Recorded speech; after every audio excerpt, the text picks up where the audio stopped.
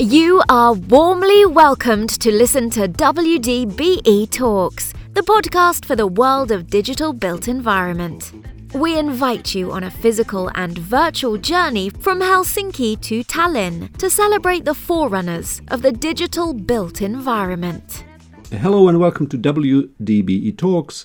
My name is Arni Heiskanen and I have on the line Dr. Ben Gai, CEO of Urban Circus, an Australian company that creates digital 3D products and solutions.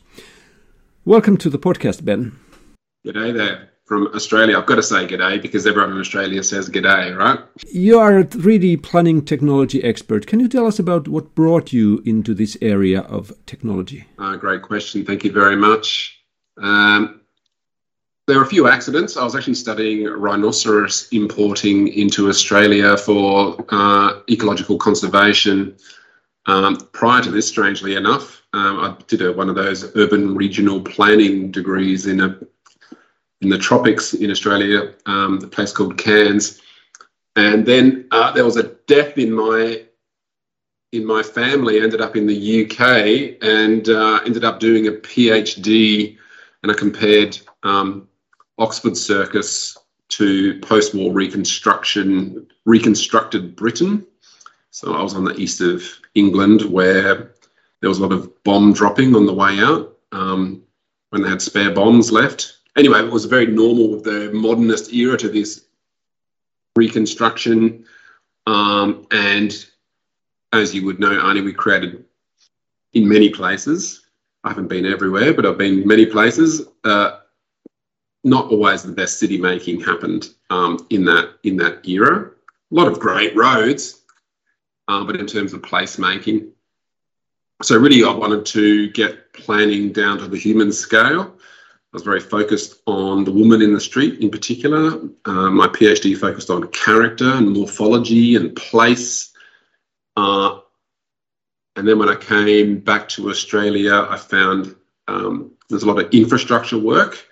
And a lot of the civil engineering companies were making exactly the same mistakes that they'd made in post-war reconstruction of big infrastructure, big pillars, and this human scale.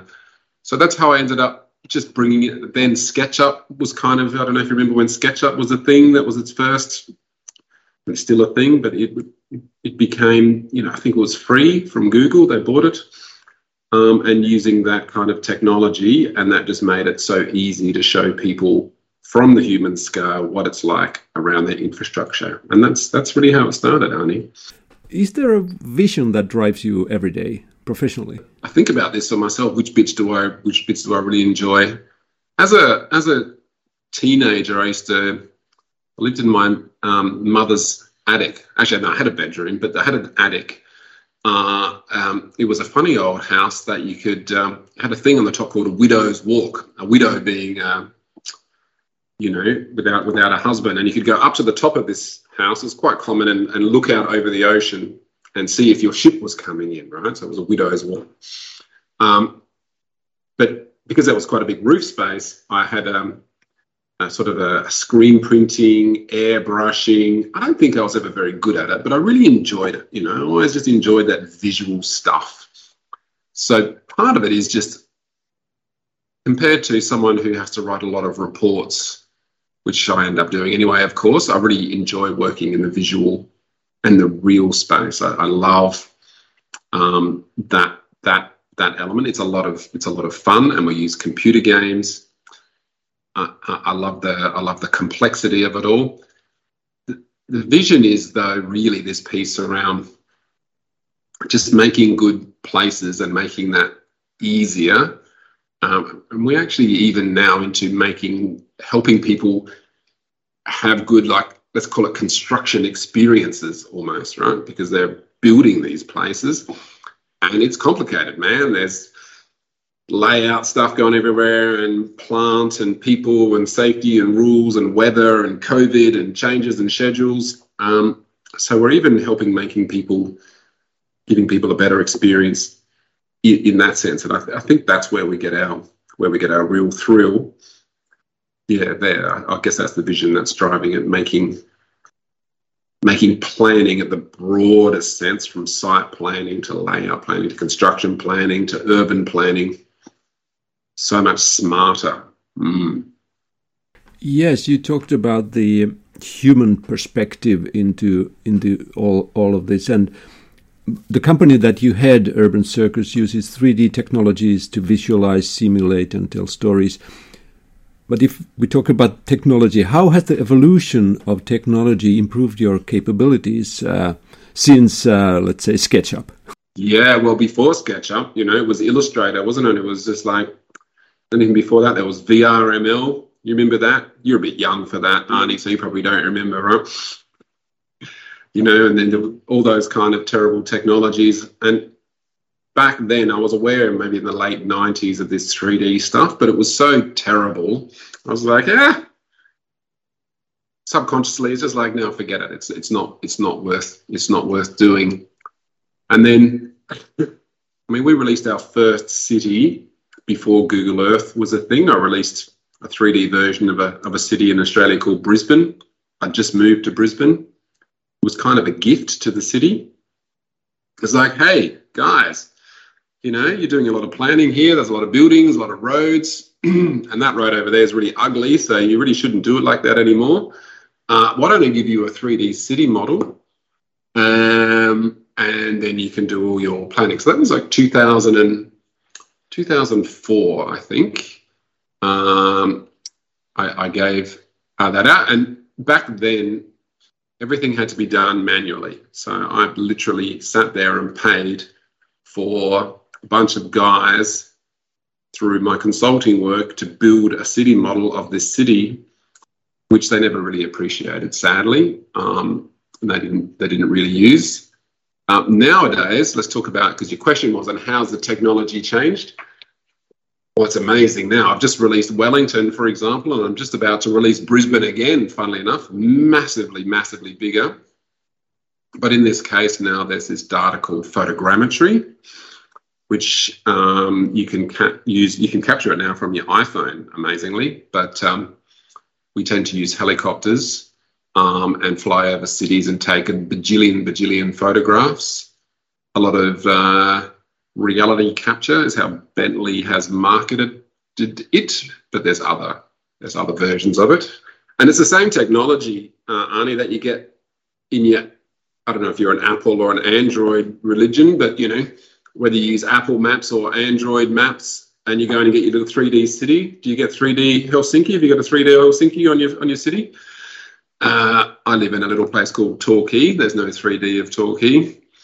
That's also photogrammetry. It's just low resolution photogrammetry. So that's amazing. So now when we go to an asset owner, like a port or a railway line or an airport, and they say, how do we get going? How do we have this 3D gamified version of our place? We say, look, just the best thing to do is get some photogrammetry.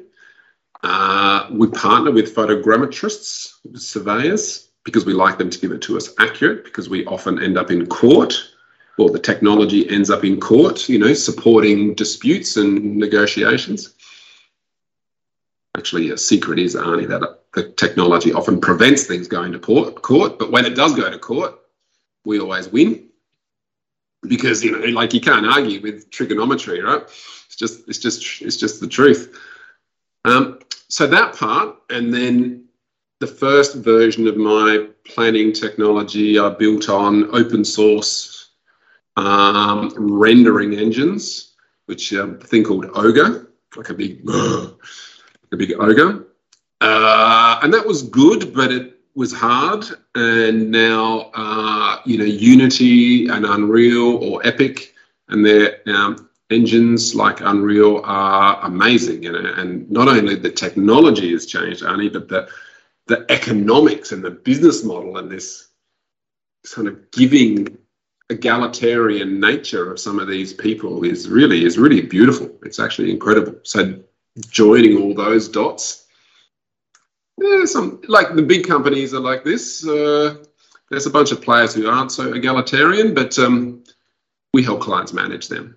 It's probably obvious to everybody, but what makes 3D such a powerful way to communicate? Yeah, it's interesting, isn't it? And communication is everything. People often think of communication like what goes on television and public announcements, but in construction projects or in management or in many things going on, communication happens every day and it can make or break a project. Yeah? So there's that element. And we often have to start with the conversation around why, is it a communicator? When we think of 3D now, we've all seen Pixar, we've all seen WALL-E and Monsters, Inc. and things like this. And we think of this 3D stuff as a communication tool. And if we come in when we talk to people like that, they kind of go, whatever. And if you see my LinkedIn posts, my ones that are sort of our communications products, they get like, I don't know, a few hundred looks, 5, 10 likes, maybe 20, 30.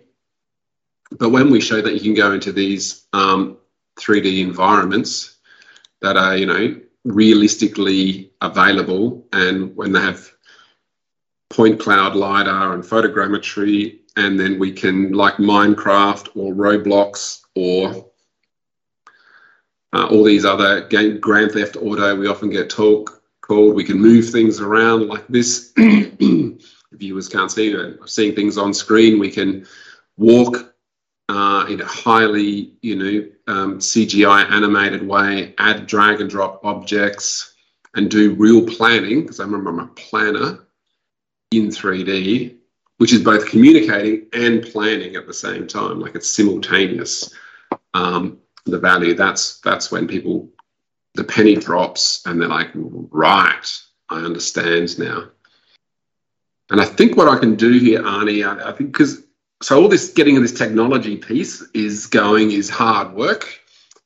But remember, ultimately I'm a planner and I'm trying to help people plan better in the loosest sense of plan, plan for the future, plan for change, manage change.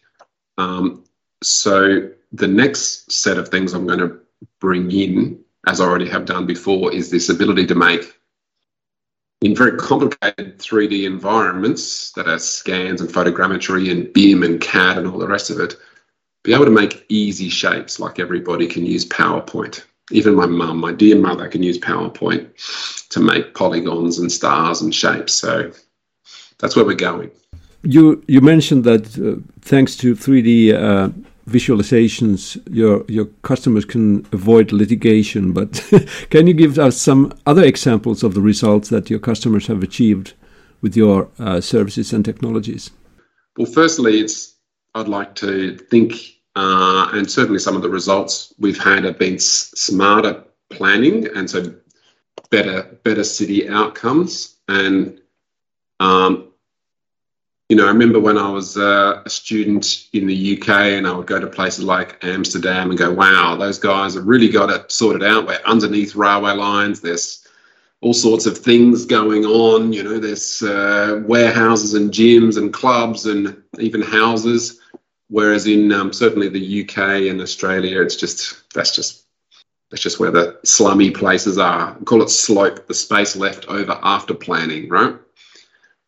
Whereas now, a lot of these places we're doing, I've been in Australia now to raise my children. They are now raised and often work in the business. Now some of the places we're doing are really incredible. We've got parkour courts and basketball places and just beautiful pieces of city. So that would be number one, just the quality of infrastructure and public space was my starting ambition. Speed and cost of planning. We're a big part in the communication sense. We worked behind the Premier here of Victoria for a long time and made him into a bit of a superstar, really, with the hidden guys behind, because every plan or dream he had would come out in 3D, because we've got this massive 3D model of the city and we can make 3D communications overnight, and that did him very, very well. on Facebook and things like that back in the day, pre-COVID. COVID's changed everything, of course. And look, a lot of our clients, they get to play with the technology themselves. I mean, not everyone wants this, but many want to have this technology in their hands. So now what we have is an empowered client that's not so dependent on large civil engineering and architectural firms to have all the power. They can literally get in and drag and drop and push and pull some shapes around and come up with the ideas and test actual engineering and architectural concepts themselves in their space. It's a radical improvement. Thanks for the question, Arnie. At least here in Finland, we have a lot of open data to support our work. Can you use that as well? That's fantastic. And, the Finnish, amongst other countries in your region, are famous for being, ahead of the game, so to speak. Yes, we do use open data for sure, so the answer is yes. Oftentimes, open data is not the good stuff, but we've just released Wellington, which is a city in New Zealand, the week before, and that we've used a photogrammetry model for that. It's on my LinkedIn and soon will be on my website. We run 10 other cities or so in Australia and New Zealand. It's a really interesting conversation around open data. So the open data around Wellington would be good enough. It's probably, I think it's called LINZ in New Zealand, maybe Land Information New Zealand. And the aerial photography is kind of okay, but it's old. So it might be like 0.5 meter resolution type thing. And then they will have terrain data of about 1 meter resolution. So that's okay for the background information. But of course, we all want the human scale and we all want better and better quality data. So we do use it, but sometimes it's just not enough. How do you see the future of visualization and simulation? And is this metaverse anything that you are interested in? Yeah, the metaverse. So the metaverse is almost opposite to what people like you and I think do, Arnie, which is taking people from reality and putting them in an alternate reality for the purpose of making money out of them, generally. Whereas I've come from the direction which is I'm going to use some technology. I'm just going to use the best technology. That might be a pencil today and it might be a ruler. Look, I've got a thing called a book and a pen next to me. It's amazing with real paper.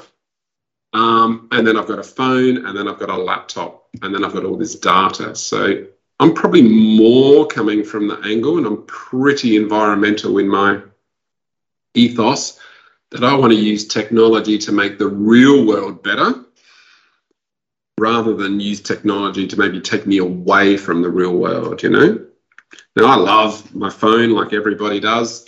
And, maybe the idea of augmented reality glasses is a good idea to find my way to the baker better or something. I personally don't use VR, and I employ quite a few technologists, and I don't think any of them sit around in the evening in their VR. Arnie, do you sit around in the evening in your VR headset on the tropical beaches of Australia? No way. 30 minutes is enough. 30 minutes is enough once a year, once a week, once a month? Once a week, maybe, yeah. Yeah, okay. So you're more hardcore than me, so you're more into the metaverse. Yeah, I wouldn't say I'm ethically opposed. It's just more that I'm interested in making, we've got such a beautiful planet here and such an amazing opportunity to create beauty. And I live in the bush on some of Australia's best beaches, a very famous surf beach next to me called Bells Beach. I'm kind of more into that than I am into going and playing with pink pandas and unicorns in some sort of bubbly metaverse space. I don't want to sound too cynical, but, I just think we're missing the point of making reality better rather than making something else better. And I hear the metaverse is empty, by the way. I hear the metaverse is completely empty. Like you go there and there's no one there. But how do you see the future in general? Do you think that hardware is getting is one of the solutions, that we are getting more advanced hardware to experience what you're doing? Yeah, sure. I asked this question of a friend the other day, and it hurt my head a bit for the rest of the day. And I was like, well, you know, we were talking about alien races, right? You go to another planet, and they invented computers 2,000 years ago, right? What the hell does their technology look like? Imagine, right? Now, how long ago did we invent it? Let's say the iPhone is 2000. Was it 2008? The iPhone, roughly 2007. So that's now 14 years.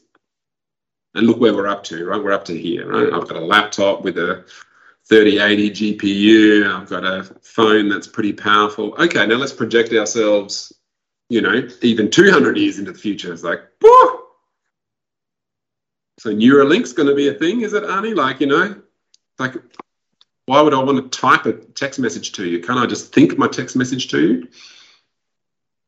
Surely.